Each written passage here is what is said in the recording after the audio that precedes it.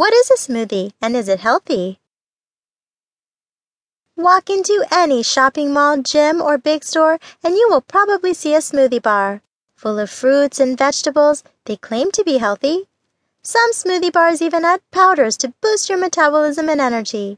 Yet, are they healthy for you? Should you buy or make some in your home each week as part of your diet?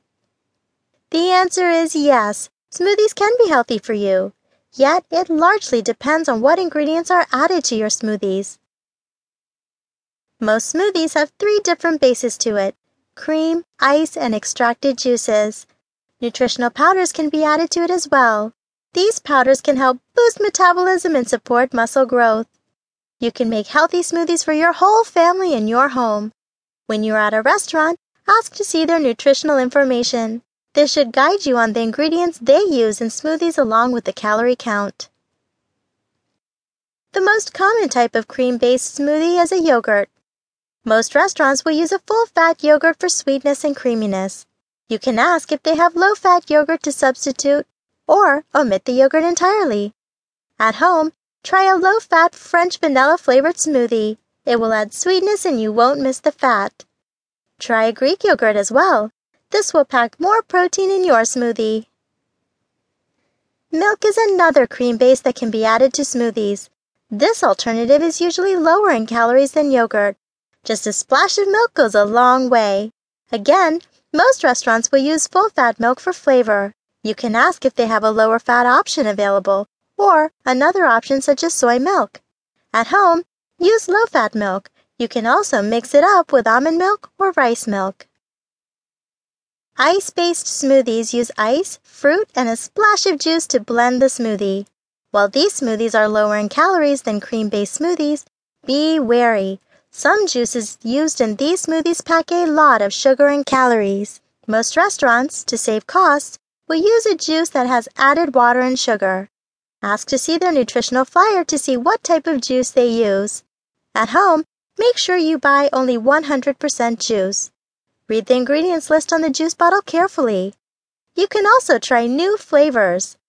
Guava, pomegranate, papaya, and pineapple are all some exotic fruit juices to try. Smoothies are great for individuals with children. You can expose them to new flavors through traditional fruit smoothies. Juicing is a great way to pack in vitamins and minerals in your smoothie.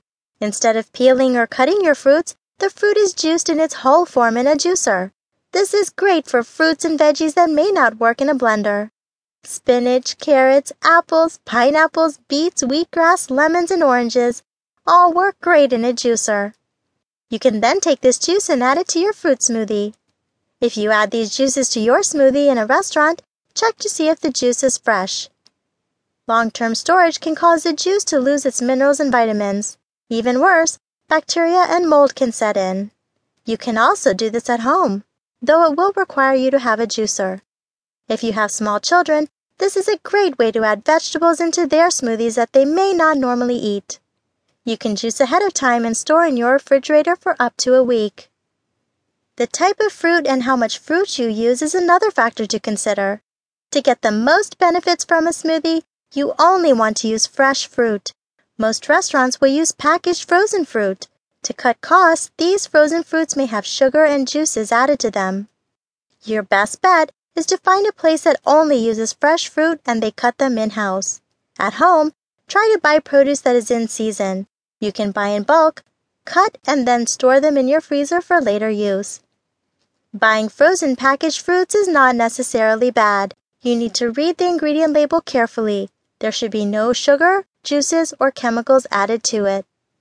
Fruits naturally have a good amount of sugar. While eating fruits is a good part of a healthy diet, eating too much of them is not.